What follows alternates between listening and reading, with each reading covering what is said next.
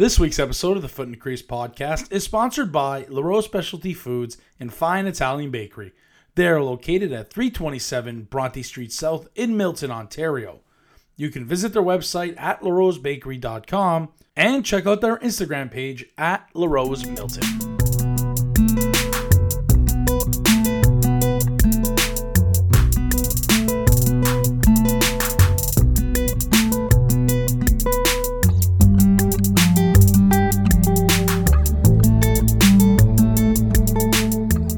Welcome to episode 21 of the Foot and Crease podcast. My name is Angelo Lippa, joined as always by Taylor Prestige and Michael Chikeen. Boys, how we doing? Taylor, I'll start with you because we'll get to Mikey in a second, but how are you doing, buddy? I'm good, man. Not much exciting in comparison to our compadre, Michael, so we'll flip it over to him. Mikey Oguri! Congratulations, brother. Wow. Give it up. Stick taps for Michael. Yeah, well, since last time we spoke, new home, and the baby decided to come a little early. So proud father, my little girl Mila, she decided to come a day after we moved in here. So I called it. Dude, that's what you get. I knew you had her moving. Oh, she's not going to be doing anything, buddy. We had the live cam streaming. She was waltzing around there with boxes. Yeah, you know what? So we got this place the Friday, and we're moving in on the Sunday. And Friday morning, she said to me that she was having cramps. And I'm like, just fucking hold it in for 2 more days. And, yeah, it worked out, man. Fuck, thank God. Well, those Braxton Hicks, man, those will tell you that it's imminent. Yeah. It's coming. Yeah, so she, held off, and she showed up, a day after we moved in here. So how's it been so far? About a weekend to being a dad? We've seen how you handle just being a regular adult when we were in college, so yeah, it's a little different now, I'm sure. Yeah, there's some big question marks over here. Thank God you got Erica. Yeah, thank God for Erica. And Taylor, I'm sure you're the same, buddy. Hey, Jenna fucking holding the fort down big time. But no, you know how it is. First few nights, no sleep, and just kind of figuring out literally by the hour. So we've been home for a week now with her, and learning as we go. So, yeah. I don't remember life without her, even though it's been a week and a bit. So isn't it crazy that, but also just like seeing your child come into the world? There's nothing like it. There truly isn't. You know? That was fucking thrill. And may I point out, she was born Tuesday, April 26th at 7:20 p.m. right before Matthews hit the 6th goal mark. So wow.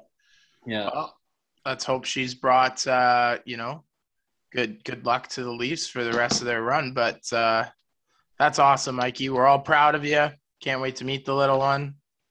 Can't wait to explore the house and really walk around just disapprovingly. Yeah.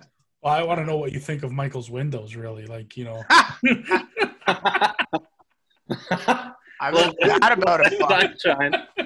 had about fucking enough. All right.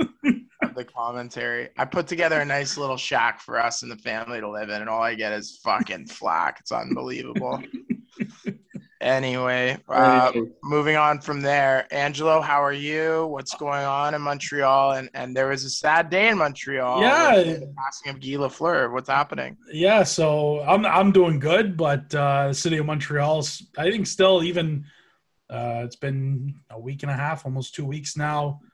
Since the passing of Montreal Canadiens legend, Guy Lafleur. He passed away on, what day was it? I think it was Friday, April 22nd, which wasn't too long ago. And, there are a lot of people that were shocked by it. Not shocked, but, saddened by it because, he was such a pillar of the franchise and such a pillar of, hockey too, because of what he meant to the game. And, he was kind of, we don't see that now in the game as much as probably back in the day. A lot of people, it's been a lot of reflecting here in the city, talking about Rocky Richard. He was kind of the people, for the people of Quebec, really during a tough time when they were, going through the 50s and whatever. And Belleville was this, larger than life, commanded, was like you stood up straight when he walked in the room. But Lafleur was a little different because Lafleur was out partying, most nights after a game, and he was kind of like with the people. So that connection that he had with, the people of Montreal, the fans of the Montreal Canadiens, really has stood the test of time. And we saw it, with the outpouring of, support and, on social media, and even here, like listening to the radio and people talk about, like, not just Guy Lafleur, the hockey player, but Guy Lafleur, the man who, would always take time to like sign an autograph or take a picture with someone, like wasn't too big, of a star to like realize like these people, these fans, they at the end of the day made me partly who I am. So, tough blow for the Montreal Canadiens as an organization, because I really think he's the last of like of what like the greatness that they've had. And, just a sad day for hockey in general, because even too, we lost Mike Bossy, I think a week before that as well. So it's been kind of a tough time for, hockey fans, Montreal Canadiens fans. I was at the game, the season finale there, when the Canadiens put 10 on the board, and, kind of the crowd was just in a Guy chant for the next maybe, 10 minutes of the game. So incredible to be there. And, they had the state funeral on Monday, which was, Tuesday, which was another, showing of, outpouring support and love for the man that was Guy Lafleur. So, hopefully, the Montreal Canadiens at one point can get a player like him. But, he was watching the highlights. A superstar is like putting it mildly of what he was for the game of hockey. So. Yeah, and he was also, I would say, the key cog in probably the greatest team to ever play, which was the 78, 79 Habs. And that team was like unbelievable. Ken Dryden and net, but they were just the most complete team of all time, right? Larry Robinson and Steve Shutt and Serge Savard, and just a totally complete team. And actually, and Ken Dryden and net, of course, but they also have one of the most bizarre stats in hockey history. There are two players that were the only players born in these countries that played on that team. Rick Chartraw, who was born in Venezuela, and of course Hall of Famer Rod Langway, who was born in Taiwan. So there you go. 79 Habs, not only. And those were the only players on the whole roster that weren't Canadian. So there was no Russians, no Swedes, no Americans, but one guy from Taiwan, one guy from Venezuela. Anywho, R.I.P. Guy Lafleur. Let's talk NHL playoffs. Yeah, and we'll jump right into the Toronto Maple Leafs, because I think it would only be fitting to talk about them leading off the show, as we have the last few weeks, actually, because they were in a playoff push and everything going on. So we've seen 2 games so far from the Leafs, tied at 1 apiece. Not bad when you're playing the defending Stanley Cup champions. I think the Leafs have, for all intents and purposes, maybe even been the better team in this series because of the way they've been playing. But what are your boys' thoughts so far through the first 2 games? How's everything been? Like, positives, negatives, things that you wish, you could change a little bit about this team? Michael, I'll let you start, man. I think they've been the better team throughout the first 2 games. I think last night, game 2 there, the first period, they were the better team. Vasilevsky stole the first period, and therefore gave Tampa the room to come back into the game. Then, of course, Tampa gets that lucky bounce with a second and a half to go in the first. And after a period that Toronto was feeling pretty good about, the penalty kill was looking good. It's 1-0 Tampa off a fluke play. And then to start the second, Vasilevsky makes that fucking ridiculous classic Lipa Mainway glove save on Liljegren there. And then right after that, Perry buries one, right? So I think the difference last night was not that Campbell was bad. Vasilevsky was just fucking unbelievable last night. And Toronto still buried 3. So I think that should be a positive for Toronto. And the stupid fucking penalties. Like, you can't take penalty after Toronto makes it 2-1, and I love Wayne Simmons, but you take a bad penalty like that right after you get back in the game at home and the building's rocking.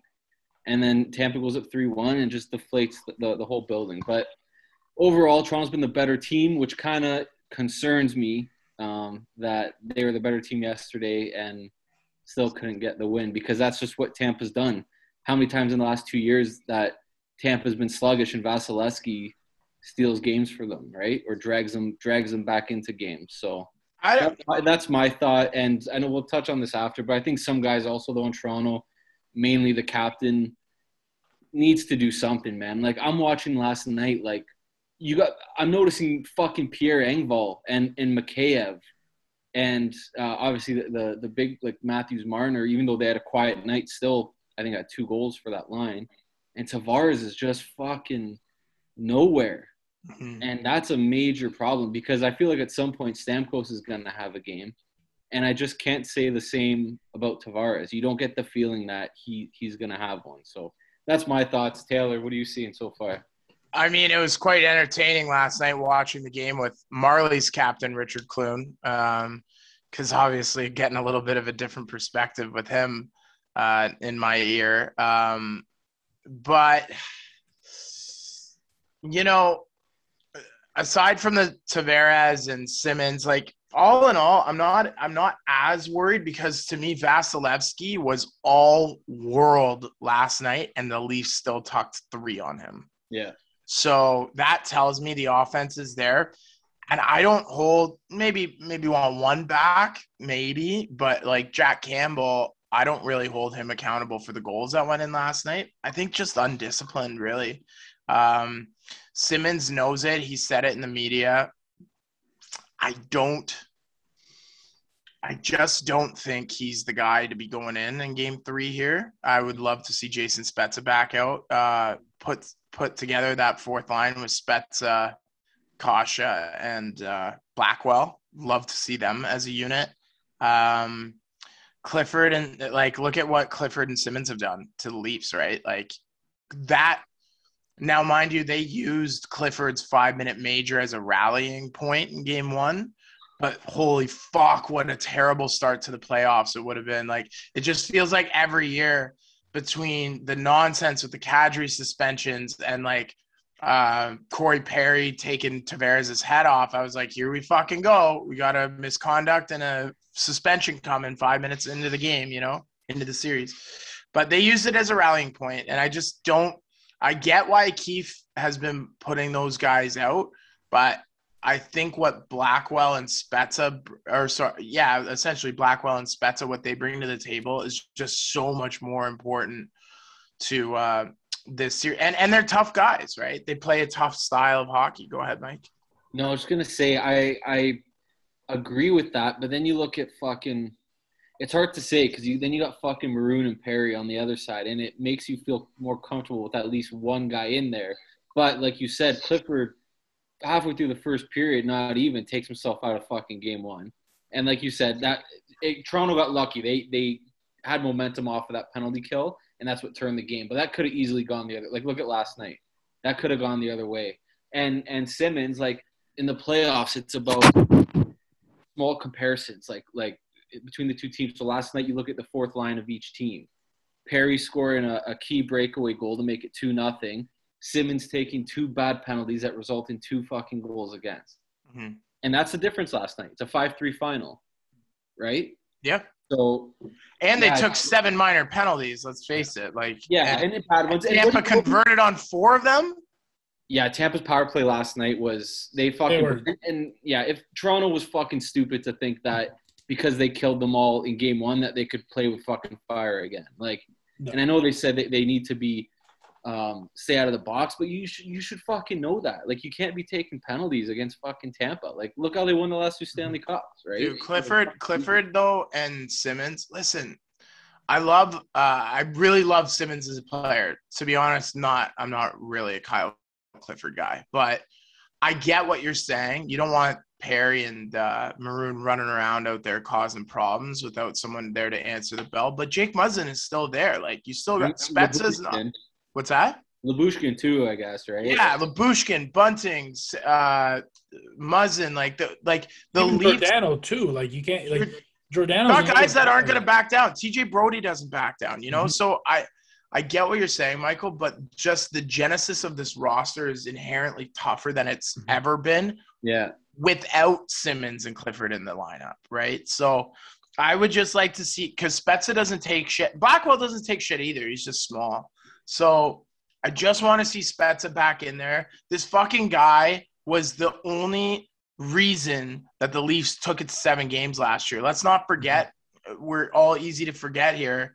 You know, Marner had a great season. Marner was nowhere to be seen last fucking playoffs. And Matthews was all right, but, you know, Spezza was the guy who carried the torch. He almost single-handedly willed the Leafs into the second round. Well, yeah, and you remember against Columbus, he got into that scrap, and that's what ignited the comeback in Game 4 there in the play-in round. But I'm surprised that he wasn't in the lineup last night. When I saw again, he was a scratch, like.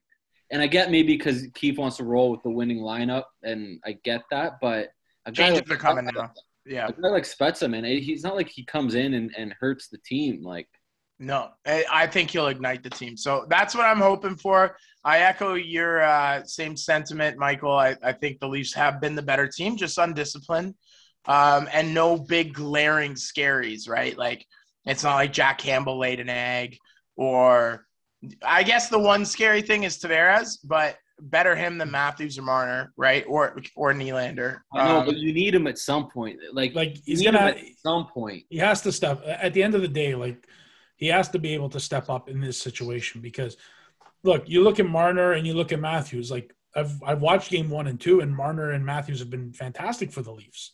Like, you know, Marner's getting lots of opportunities. He had the assist there on that Matthews tipping goal.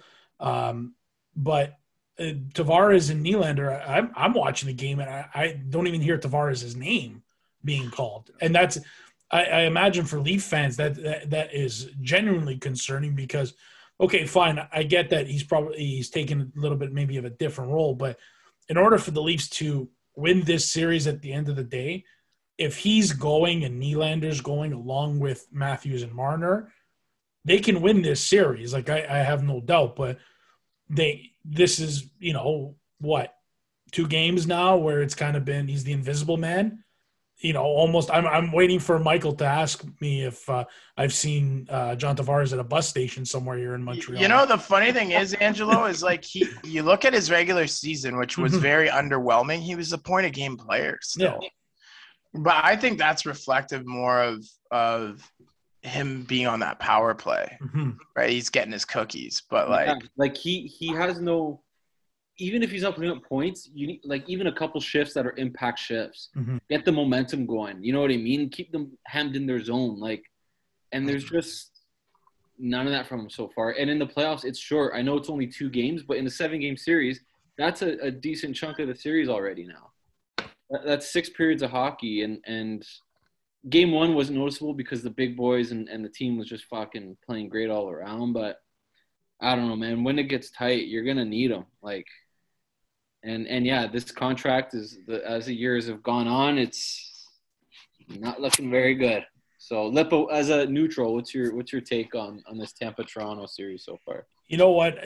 I think this is. I don't know about you guys, but if I was a Leaf fan, I think this is the one team I probably wouldn't have wanted to play in the first round at least because, you know, like I think the Leafs. Yeah, you don't say. Well, but if the Leafs ended up matching up against, say, Boston or even Florida for that matter, I think the Leafs could have won the series. I think that the Leafs are even though Florida has had this historic year, their goaltending is Swiss cheese at the end of the day. I don't trust Bobrovsky at all.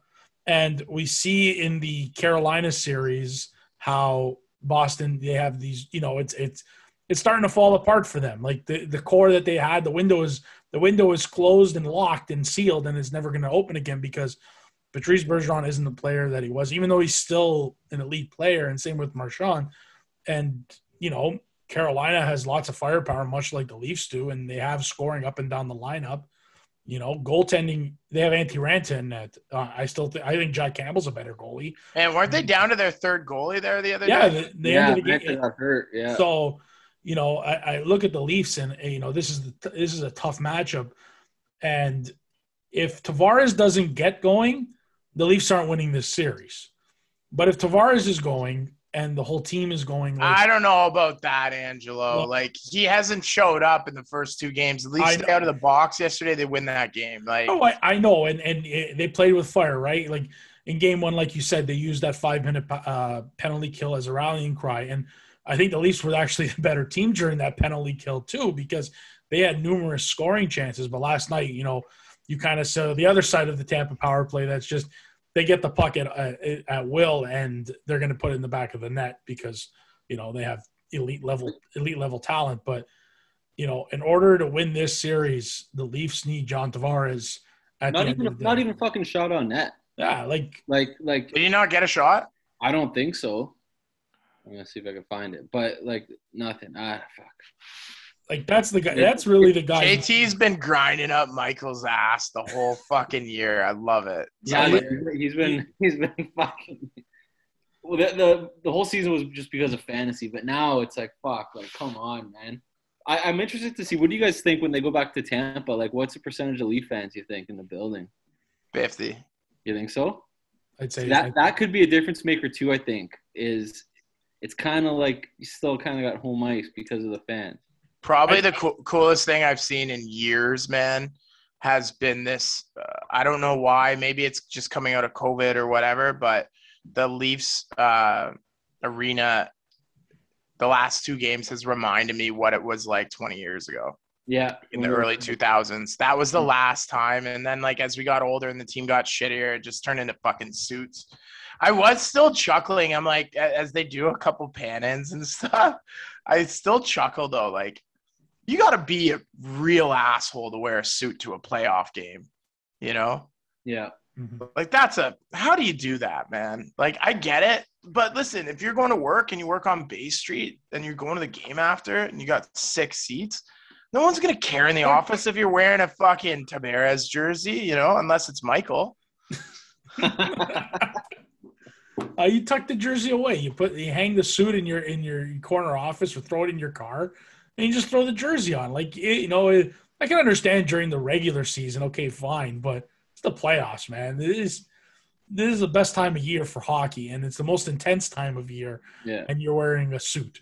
Dude, put on the fucking jersey. Can I tell you something? This is a bit off topic, but someone we know, someone who listens to this podcast, his brother, who works in car sales, right, likes to wear a suit, went to a game, probably 3rd or 4th last game of the regular season. It was a Sunday game, took his kid to the game wearing a suit to a Sunday game. What are you doing? Why? Like, that's a huge no-no, right? Yeah. It was a Sunday afternoon or Sunday night game? Sunday afternoon. Oh, come on. Light. It was a matinee. And this fucking guy wheels in like he owns the fucking Scotiabank Arena wearing a suit. Like, I saw that. I go, like, this is such a no-no. But yeah. Anyway, I digress. But yes, no, the crowd's been phenomenal. I thought it was amazing because you never see that side of Kiefer either. Like, in the press conferences, he's always got that MLSE buttoned up, don't say too much component to him. And like he looked emotional talking about how great the fans were and how the fans willed them to. And it's like, that is why home ice advantage is so powerful, right? Yeah. So, no, the building's been rocking, man, which is nice to fucking see. Like you said, been since we were kids in the early 2000s, it's been like that. So and I think too, the fact of what we've gone through COVID so far, like the Leafs haven't had a playoff game with fans since when? Like, what was it? 2019? Yeah. That Easter weekend game 6 against the Bruins when they could have closed it out. But like, obviously the fans are gonna, they're gonna show up because it's been, 3 years, and the way the team played this year and 50+ wins and everything going on. Like, you got the Rocket Richard, trophy holder. Like, it's an exciting time. Trophy holder too, probably. No, I don't think so. I think it's going to a guy in Detroit there, Sider, who's a mean motherfucker, man. Okay, well, the rookie scoring leader. Sorry.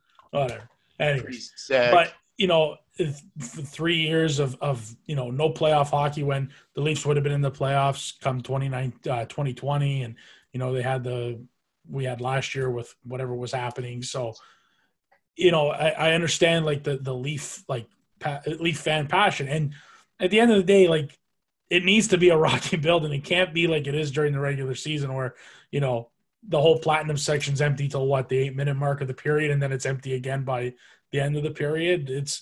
It's important home ice advantage in the playoffs, especially when you have the fans, because they can give you that little extra boost of energy that you probably didn't think you have and take you over the hump. And when it's maybe a 2-2 game going in game 5 and the Leafs really need a goal, maybe it's the fans that really give them that extra push into the to get that goal and end up winning the game, right? So guys, the Boston Bruins are going to get eliminated here in 4. Watch this. They're about to get swept. Don't you guys think? I think they'll take 1 in Boston. Man, I think there's going to be some huge changes in Boston moving forward here because that group is aging, And you saw they went with Linus Ullmark for game 1 and game 2. Like after game and they lost to Carolina's third-string fucking goalie, Yeah. man. They had an emergency backup goalie. I was fucking David Ayers 2.0. When Ranta went out, I think it was 0-0 still, right? Yeah. Mhm. So that's a full game with their third goalie in that. And Yeah, Boston could only put 1 or 2. What was that, game 2 or game 1? It was game 1, man. No, game 2 they had the backup the backup to the backup goalie in. That last night? Last No. night, yeah. Was that last night? Yeah. Yeah. Well, either way, they only scored 2 or 1 on them. Like that has, No, I think they're in trouble. I watched a bit of game 1, and I think it took until maybe when they really needed a goal with like 7 minutes to go, they reunited the Pasternak, Marchand, and Bergeron line. But other than that, they don't play together anymore. So I feel like Boston's missing that little bit of that scoring punch they really need, and they might take 1 at home, but I can't see them winning this series. And like you said, there's major change coming there because how many years has it been now since they've been 2011. It's 11 years, right? So 11 years, and they fired Julian to bring in Cassidy, but other than the Stanley Cup run they've been on, I don't think they've been out of the first round. Maybe once. Well, they beat fucking the Leafs. they played Toronto 3 times in the first round. So No, but wasn't that that series, wasn't that the year that Boston ended up going to the Cup final? 2013 is the year they went to the Cup final when the Leafs gave up the 4-1 lead, and then they beat Toronto in 2018 and 19. But again, like we don't really need to revisit that, so go fuck yourself, Angelo. But man, they're fucking up my bracket because my 2 big upsets were going to be Carolina taking Boston taking Carolina down and LA taking the Oilers down. Other than that, I'm going to fucking sweep. But with that said, we are now joined by our TSN Edge insider, Christian Marin. Christian, who's going to win the series, Boston or Carolina? What's going on, boys? I took Carolina in this series. I was a little nervous about Anderson's injury, but Carolina just smoked Boston all season, and I think Boston's kind of not frauds, but I think they're just kind of like past that old team that everyone kind of feared. I don't think they're that team anymore. But Carolina's just a powerhouse. I mean, coming into this season, I didn't think Carolina was going to be this much of a powerhouse, and they are looking pretty dominant there, no matter who they're going with in that against the Bruins. I picked the Hurricanes, so I'm going to say the Hurricanes are going to win the series. You think they're going to blow it up in Boston? Like, they're kind of teetering on that Winnipeg, Boston. I hate to say it, Dallas is kind of in there for me too, where it's like, what's the identity? Like the old guard. Although Dallas, all the old fucks are on the second line. Like they've kind of transitioned out of it. Yeah, they've at least found some pieces to fill in to what was expected out of like Ben and Sagan. They've now got Robertson and Hintz, so that's at least somewhat of a nice little thing. But I don't know if they'll blow it up because they're kind of just like they've got older guys, right? Like Krejci's gone, Raska's gone. Those are two big parts of any team that they've had in the past that's made any sort of run. I mean, Bergeron's still, all those guys still produce, but like Bergeron's getting up there now. Marchand's getting up there now too. Pasternak's still quite young, but I mean, they got to kind of fill in some pieces that in terms of depth, like DeBrusque was a guy that they were talking about trading all season. Like now they kind of like need guys like that for them to step up. So they kind of got to regroup a little bit, I think. And I don't think it'll be any of those big names that are on the move, but they got to figure out something there too. Man, Pasternak, I always think, because you group him with Bergeron and I always think of him with Bergeron and Marchand, and then because of those guys, it invokes the thoughts of Chara and Tuukka Rask and Tim Thomas and like that older guard, right? But then you realize like Pasternak came in the draft like the same year as fucking he's really tight buddies with William Nylander. You know what I mean? Like, yeah, he's younger than all of us, he's 25, man. He's way younger than all of us. You always think he's like a 32 guy, like just because like he's just so skilled. And you think, like you said, you group him in with all those other guys and forget he's kind of that like young up and comer. It's kind of like Datsuk was with all those stacked Red Wings teams, right? Like Datsuk was just a young guy, and then now he's the man, or he was the man, and you know, kind of like with Pasternak. He's like the same age or younger than McAvoy. And McAvoy, I always think of as like being a kid still. Anyway, I digress. But what are you seeing in these playoffs? What sort of insider info have you got for us this week? Well, I'll state the obvious that I think everyone's looking at is that I think the Avalanche are just going to cruise past the Preds as long as Saros is out. That they're screwed, I think, Nashville. So you're saying I'll probably be wrong when I said the Preds will go to the Stanley Cup? Oh, man. Stay hot, Michael. Holy fuck. Based on their actual, odds going into the series, if they had Saros starting from the get-go, I would throw down, $5 just because the odds were so crazy. But there's no way this team's going to upset the Avalanche, I think, at all. I'm still hoping for – I know everyone's been, saying Flames in, 5 or 6. I'm hoping for Stars in 7 in that one. I don't know. It's a nice little defensive battle there because the Stars aren't known for their offense. If they could shut down the Flames like they did in Game 1, we can have a nice little defensive battle through every single game. I'm watching the Rangers right now in the background. That Game 1 was wild. And then DeSmith going down. We laughed at Michael when we're like, you're relying on Casey DeSmith, and now I'm like, oh, man, The Penguins are missing Casey DeSmith. So I told you guys. That's a surprise for me. I didn't think that I'd be sitting here saying, wow, the Penguins might be screwed because Casey DeSmith is no longer starting for them. So that might be my biggest surprise so far. Yeah. How about that interview, though, with Louis Domingue, the spicy pork and broccoli? That was fucking hilarious. Dude, that guy's the fucking man. I love that. Yeah. Well, he's also played in I think of Domingue as being the backup to the backup always in Tampa and Arizona.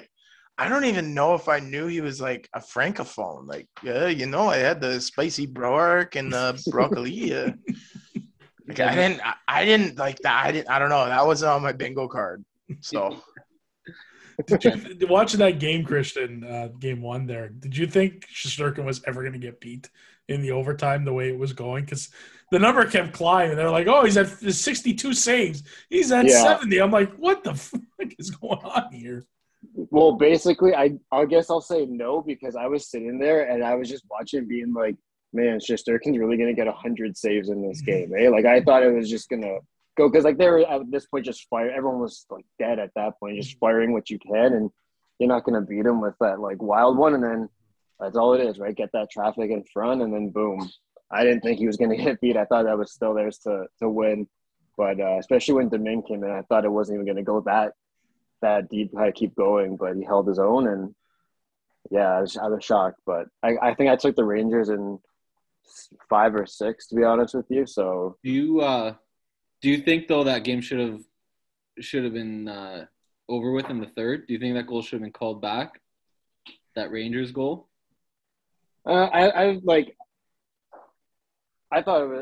think everything was fine with the way it was. I didn't think it was. I saw some people saying that it should have been done in the third. I think it was all good with what went down. So I wasn't up in arms about it. I don't know. How do you feel?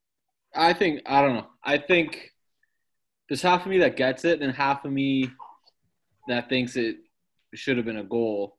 And then which leads me to my next point. The officiating so far has been driving me fucking nuts. I don't know what you guys think, but even in the like Toronto Tampa games, both ways. Like Toronto's had power plays where it's like, really, that's a fucking penalty. It's the playoffs, and then goals on Toronto that have been stopped. It's both ways. It's driving me nuts. Even in the other games I'm watching, and it's like light fucking taps of the stick, and they're getting calls. Like the first game it was ridiculous in game 1 of Toronto Tampa. Like that was just the refs couldn't put the fucking that whole game was special teams. It fucking drove me nuts. Like I know Toronto won, but it was fucking ridiculous. It has no fluidity to it when it's like that. But yeah, Stars got hammered with a bunch of penalties too in game 1, and they went like the first 10 minutes without a shot. So it was pretty rough too in that sense. But yeah, I've noticed that there have been some pretty brutal calls for it being the playoffs too. It's a mixture of just inconsistency, right? Like a mixture of stuff that should have been called that didn't get called, and vice versa. I feel like they're kind of trying to make up for, because the whole narrative come the playoff time, it's that the refs put their whistle away, right? And now it's like I saw one of the calls in, I think, game 1 of the Leafs game. It was just like a small little like very minor hook. Like you might miss it if you're not even looking at it, and they called it right away. And I'm like, we're calling this? Like I've seen worse things occur in the game, and this is the one you're gonna call. Like, are you just trying to give teams a shot to go on the power play, like create more scoring because they know teams kind of tighten up defensively more in the playoffs? And now it's like, I think there's a point to calling the game the way it's supposed to, but also we're in big times now. Like you have to be, if you're going to call a penalty, call it right, and let these guys decide it for themselves at the end of the day too, because it's the Stanley Cup playoffs. This isn't the game 62 of the regular season or whatever it might be, right? Like the plays where let's say someone's wheeling through the fucking neutral zone, and a guy gets a stick on him, and he doesn't lose the puck though, and he continues on with the puck, and then the ref calls out you know what I mean? Like I get it. If it's fucking November, I fucking get it. But like, come on, I don't know. It drives me fucking nuts. I get the league and the refs are trying to stick to the fucking rule book, but like, it's fucking ridiculous, man. And like you said, Taylor, you got whistles every 2 fucking minutes, and you keep the big boys. If your team's killing penalties for a quarter of the game, then you got your superstar sitting on the bench. It's funny. Game 1 before the Leafs really took over, I was starting to bitch, like, where's Matthews? And then I realized, like, he just hadn't been fucking playing. Yeah. That's the thing is I think it was such a chippy end to this NHL regular season. It was such a weird year, because like it was almost a throwback year. Hockey got chippy this year, and there was so much fucking scoring. It's actually kind of sick.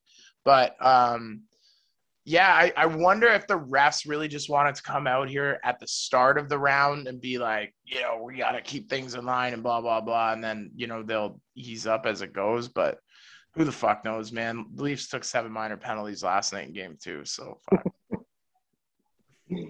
What do you think's going on in this Toronto-Tampa series, Christian? I've got Tampa in 7, guys. I'm sorry.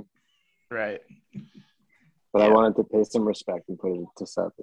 Right. Christian cheers for the bad guys in movies, folks. Get the fuck. Can I just say, no. Last night during the game, friend of the fucking podcast here, Pat Turner, fucking called me in the second period of the fucking game, and he's having a chat with me, and he's like, "Well, you sound so stressed. What's going on?" I said, "The boys are killing a fucking penalty right now." And then Tampa fucking scores, and he's trying to like carry on conversation. No fucking part of it, man. You're not on the game, bro. Like, yeah, like fucking, like come on. But you know how I fucking get. You got to call me right fucking now. Yeah. But he's your cousin, man. I don't know why you're fucking airing it out to us, man. Take it up with his dad. Well, because Christian's Tampa in 7. That just made me start sweating again. Being angry. Fuck. Christian's the guy at the end of 7. Did you guys ever see 7 with Brad Pitt and Morgan Freeman, right? Great movie. Christian's the one at the end is going, it's going to be your head in that box. It's going to be your fucking head. I know it. You know, he likes the bad guys in movies. He's cheering on the cartel in Ozark. Let's go! Arriba! Come on! Anyway. I've never watched Ozark. I should get into that. It's pretty good. It's pretty good. I would say it's pretty good. Little slow to start, I heard. What's that? I heard it's a little slow to start off. Yeah. Pedestrian, man. You didn't like it, Angelo, eh?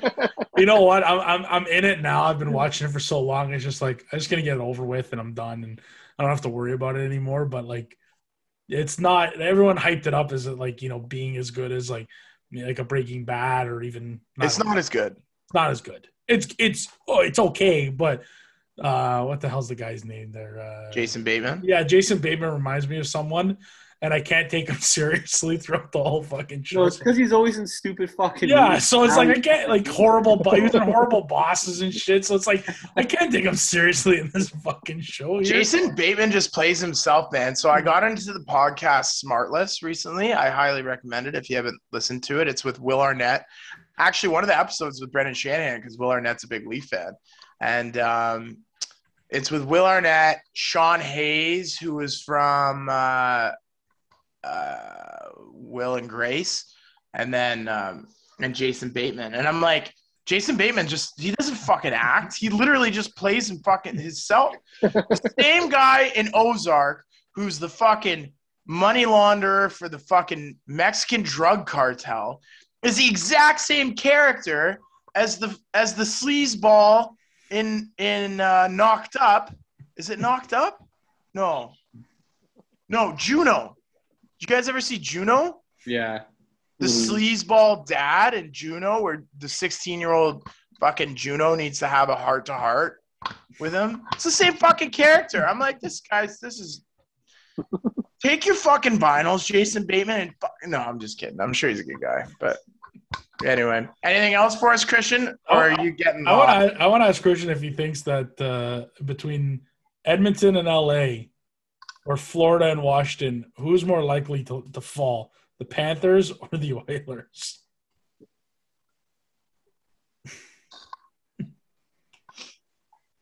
He's pondering it because take your time, man. Honestly, dead air is actually good, they say. Survivor doesn't start for another 25 minutes, so you're fine. It's okay. I think the Oilers. Mm-hmm. I mean, like, Washington's a better team, though, so, like, they very well could be Florida. You can't count out all their veterans, like fucking Ovi, right? Like, you know what I mean? So they're a better team, but I don't think the Oilers are as good as everyone thinks. So that's why I think the Kings could easily take them out first round. Dude, Les Palango from Mohawk College would have had a fucking jammer if he saw that pregnant pause from you, if you were live on air. Oh, my God. What was it? Not the satellite was a newspaper. What's the Mohawk one? It was first it was C101. Hey, hold on, let's ask radio director the sports director. It was C101 and then it became Indy 101. Indy 101.5, right? Yeah, man. Sick. Tune in Thursday morning for the morning after show. Yeah. With Michael Fano.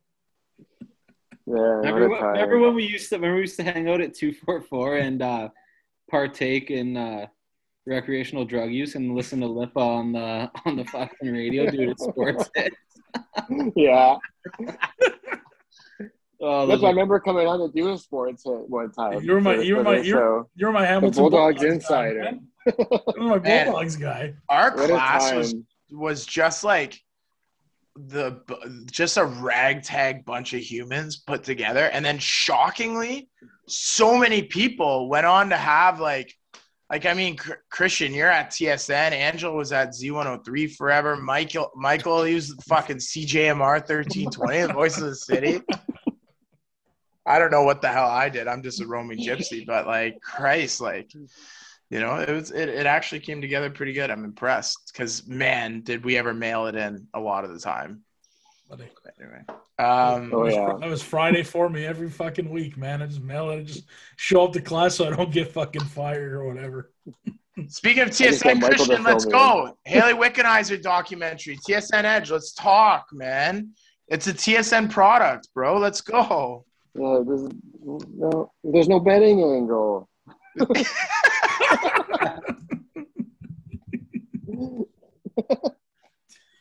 So Christian, now with your new position there at TSN, do you just like if you're walking out of the convenience store and you see something happening, do you just fucking wager in your head which way it's gonna go?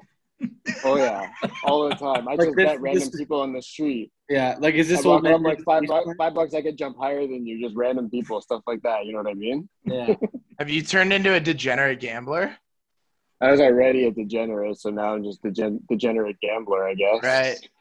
We got to go up to Mohawk racetrack and bet on the ponies with Christian, man. He's gonna have all the I've insider. never been. This is why our insider scoops have like kind of leveled off in terms of their shock value, because Christian is just like not tuned in anymore, and he's so deep in with the Sharks that he's so stressed out he can't figure out what's going on, you know? No, my sources are the refs now, making some calls before games, keeping those unders alive. You know what I mean? You getting calls from Pat Donahue? Yeah, Scott Foster is calling me up. Or is it no, wasn't it Pat Donahue? Who was the ref who was the gambling ref in the NBA? Yeah, him and Scott Foster was another one too. Right, Yeah, right. He likes to make Chris Paul's life. Oh, my God. Scott Foster. So when you said Scott Foster, it's like, why are you talking about the Blackhawks Yeah, emergency you're talking about the backup? E-bug, eh?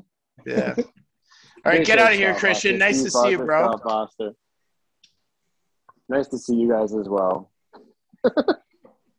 I don't know any referees for anyone out there. I don't fix games. All right, guys. I'll talk to you next time. Hey, bro. Later, buddy. See you, boys. Bye. Well, transitioning into Quick Shift, the segment of the show where we talk about other sports other than just hockey. So we'll kick things off with the boys this summer. The Toronto Blue Jays have gotten their season going now, and about a month into the season, 16-10, sitting pretty good, second in the AL East, having a good start to the year. Boys, how you feeling about the Jays? How, through the first month of the season, how do you things have been shaking out for the Jays? And You must have loved that scene with Aaron Judge at the Rogers Center, eh? that Kid? was a special moment, though. Like, I don't know if you see that in, the States so much, but I know, at least in Canada, and I know at Jays games, especially if, a fan, catches a foul ball or whatever it might be, they give it to a kid. And, sitting where he was kind of in that home run alley there at the Rogers Center Sky Dome, probably said, if, Aaron Judge homers here, I'll give you the ball. And, gave the kid the ball, and nice little special moment. I know that ended up meeting Aaron Judge before whatever the game or after that game, whatever the next day. So it was pretty cool. And, the Yankees have been looking pretty good too. But this is about the Blue Jays. So how you boys feeling about the Jays? Same as the last time we spoke, I think. It was a tough series against the Yankees, this one here, losing 2 of 3. But overall, they're playing well. I don't know. Taylor, you a little concerned with the bats? Or Yeah, big time concern, man. Yeah. Yeah, I'm not too I don't know. I don't know. Because, just like with any sport, right? There's a stretch where it's like, you know what, they'll get it going. But now it's been a couple weeks now where there's been more games than not. The bats are pretty fucking quiet. And that's supposed to be the team's strong point, right? So, But everything's kind of been shit, and they've been hanging on by, they're still 16-10, right? So one would think, in theory, it can only go up from here, no? You'd hope so, right? You'd hope so. But I don't know. And Bo Bichette lately has been kind of up and down. I think there's been a couple times Vladdy's saved him on a couple of Bo's fucking throws over to first there. Yeah. Well, Vladdy's stretching like I think he did fucking stretch. The Vladdy splits last night was unbelievable. Yeah, dude. Like seeing him do that, it's like, what the fuck? Because he's a big boy still, right? Like, Yeah, it aerodynamically doesn't really make a ton of sense when you see it. Yeah. It's kind of like me though, man. That's my although I haven't done it in a while, that used to be my party trick, man, is the big unit could do fucking splits, get a couple cocktails going. But yeah, no, the bats are a little concerning. Everyone's down. I think a lot of it has to do with spring training. Like Vladdy hitting under 300, George Springer being well below 300, and same with Bichette.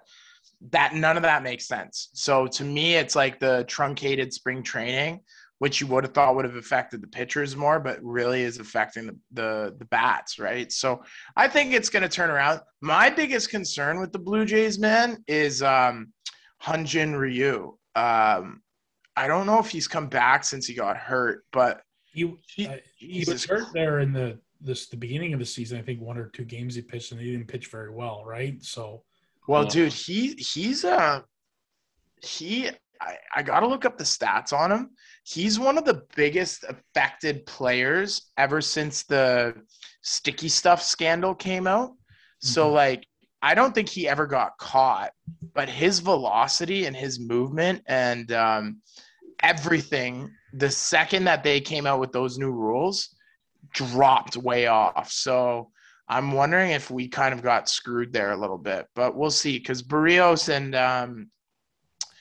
Gosman has been like otherworldly, Mm-hmm. So who knows? And same with Manoah. So let's see what happens. I think it's too early to panic though. And do you think, like, they're in a stretch of 20 games in 20 days? So, I mean, that could be a little bit of it too, right? It's only human nature. Like, fuck, man, that's quite the stretch. I think that's the longest allowed in their CBA, right? Is the 20 and 20. So that could be a factor as well. Like, I know they're close to the end of that stretch, so that could be it as well. I mean, yeah, I think 2 guys are still kind of like Taylor was mentioning about spring training, because they didn't really have the full like off season kind of like before spring training games get going, and then with the strike happening and whatnot. So guys maybe are still kind of working out of the working the rust off a little bit, and getting their swing kind of back to where it was as the season ended. So I imagine that, the month of May here, we'll probably start to see guys kind of break out of their fun. Even like a guy like Matt Chapman, who they acquired there in the offseason, I was expecting at least a little bit more from him, and he hasn't even been hitting like 250. He's hitting 213.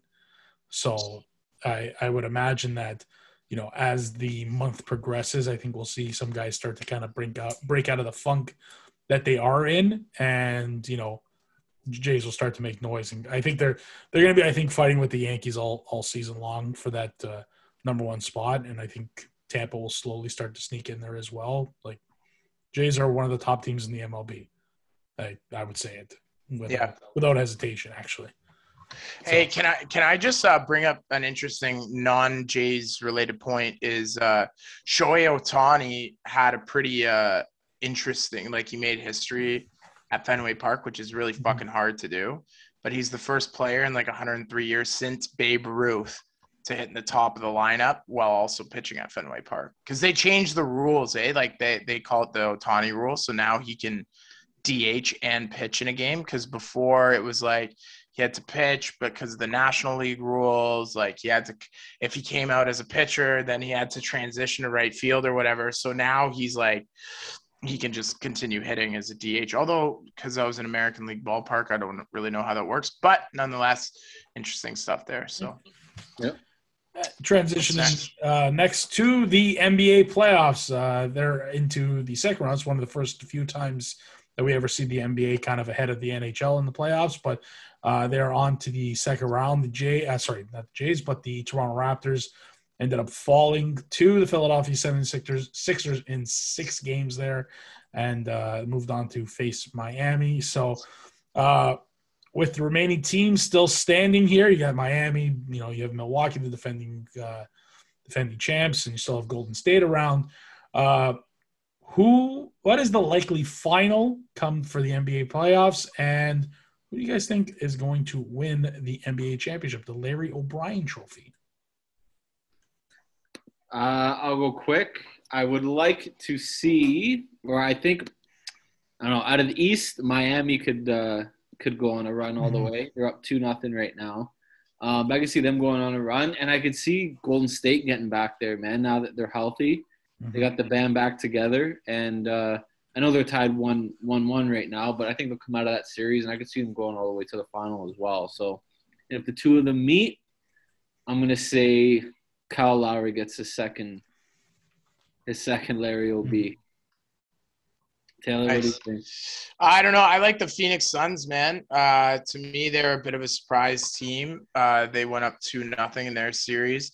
But, man, I'm such a Giannis fan. I would love to see that guy win another one.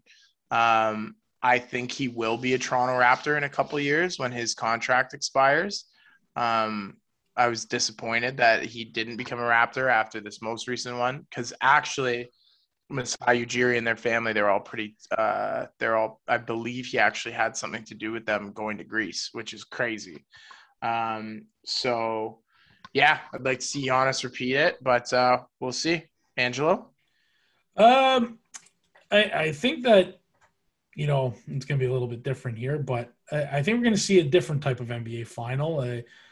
I think that the Boston Celtics might be just a little too much for the Bucks. I love Giannis. Giannis is one of the best. The Celtics, man. Giannis is the best player in the NBA. He is like just dominant from the word go. And playing Boston, it's a tough matchup for any team. Boston's a very good team.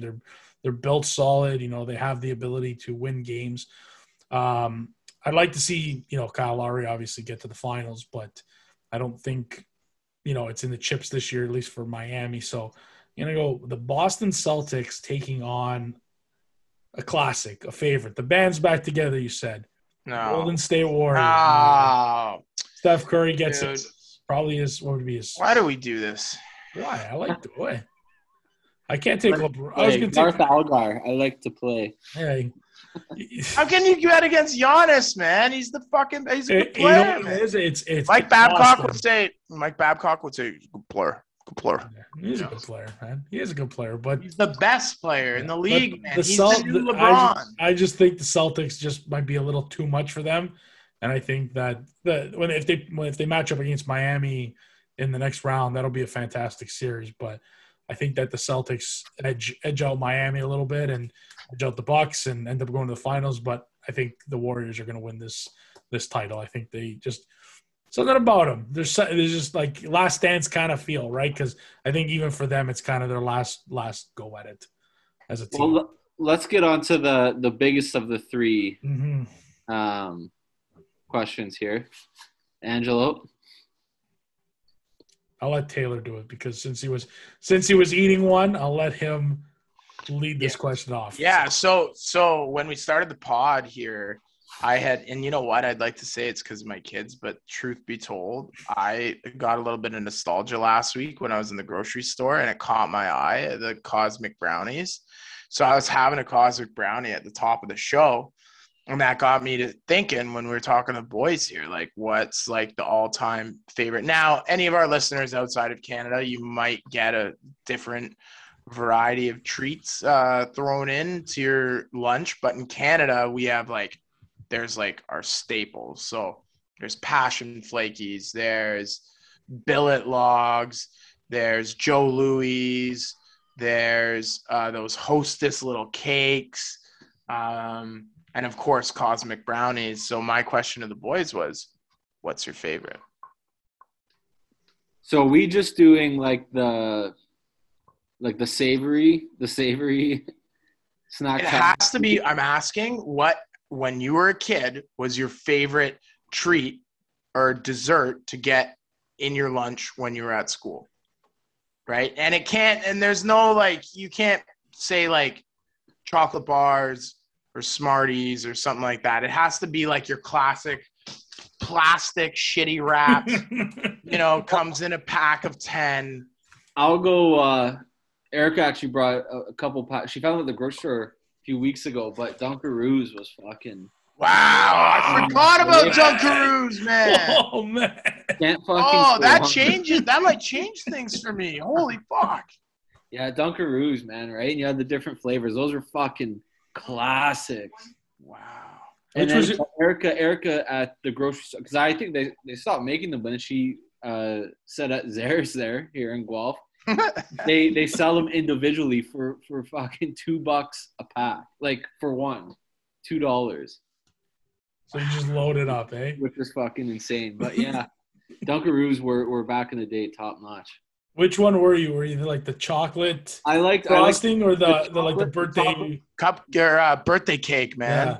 No, see, I liked all three, but my favorite was the chocolate frosting with like the chocolate chip cookie. Am I high? They had a birthday cake one, right? Yeah, they did, yeah. Right. Birthday cake, just a regular vanilla, and then the chocolate, right? Yeah. Or another.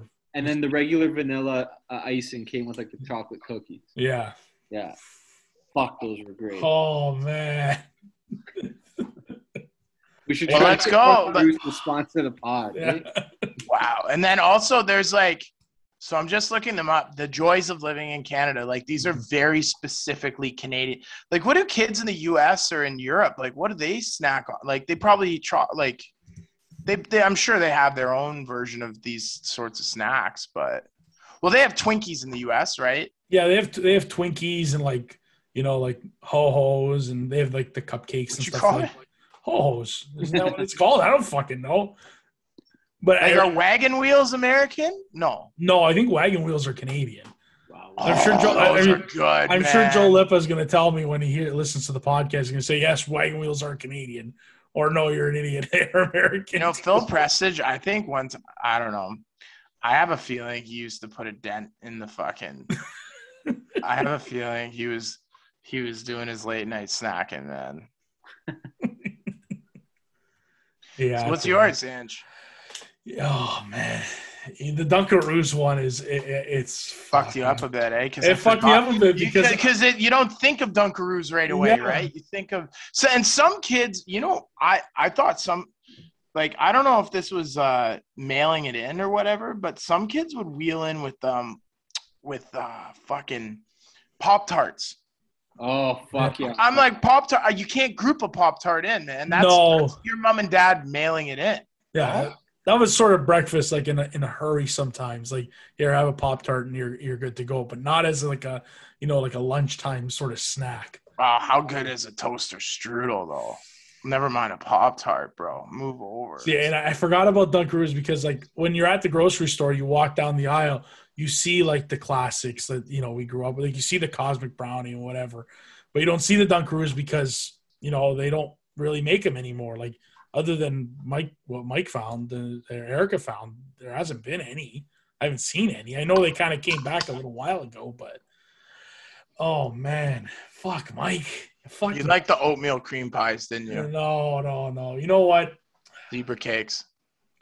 It's a toss-up because they're a little the same and they're a little different, but I think the classic Half Moon was always my go-to.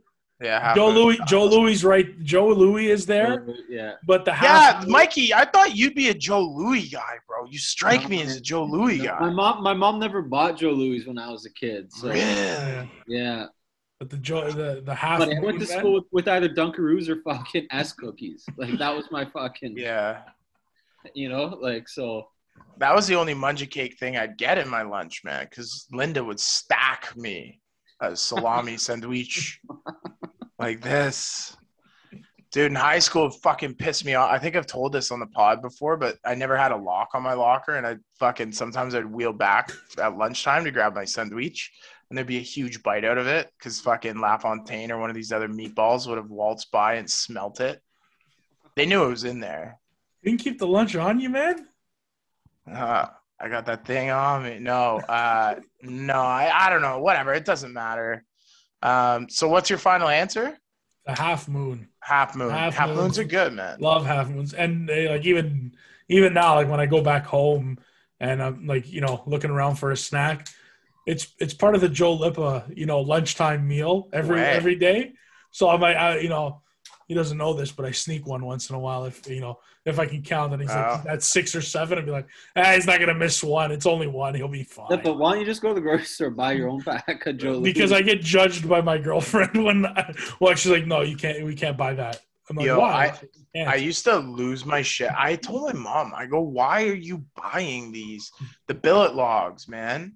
Hey, I don't like coconut. Okay, enough, Mom. What is this? Your sisters like it. I go, don't pack it.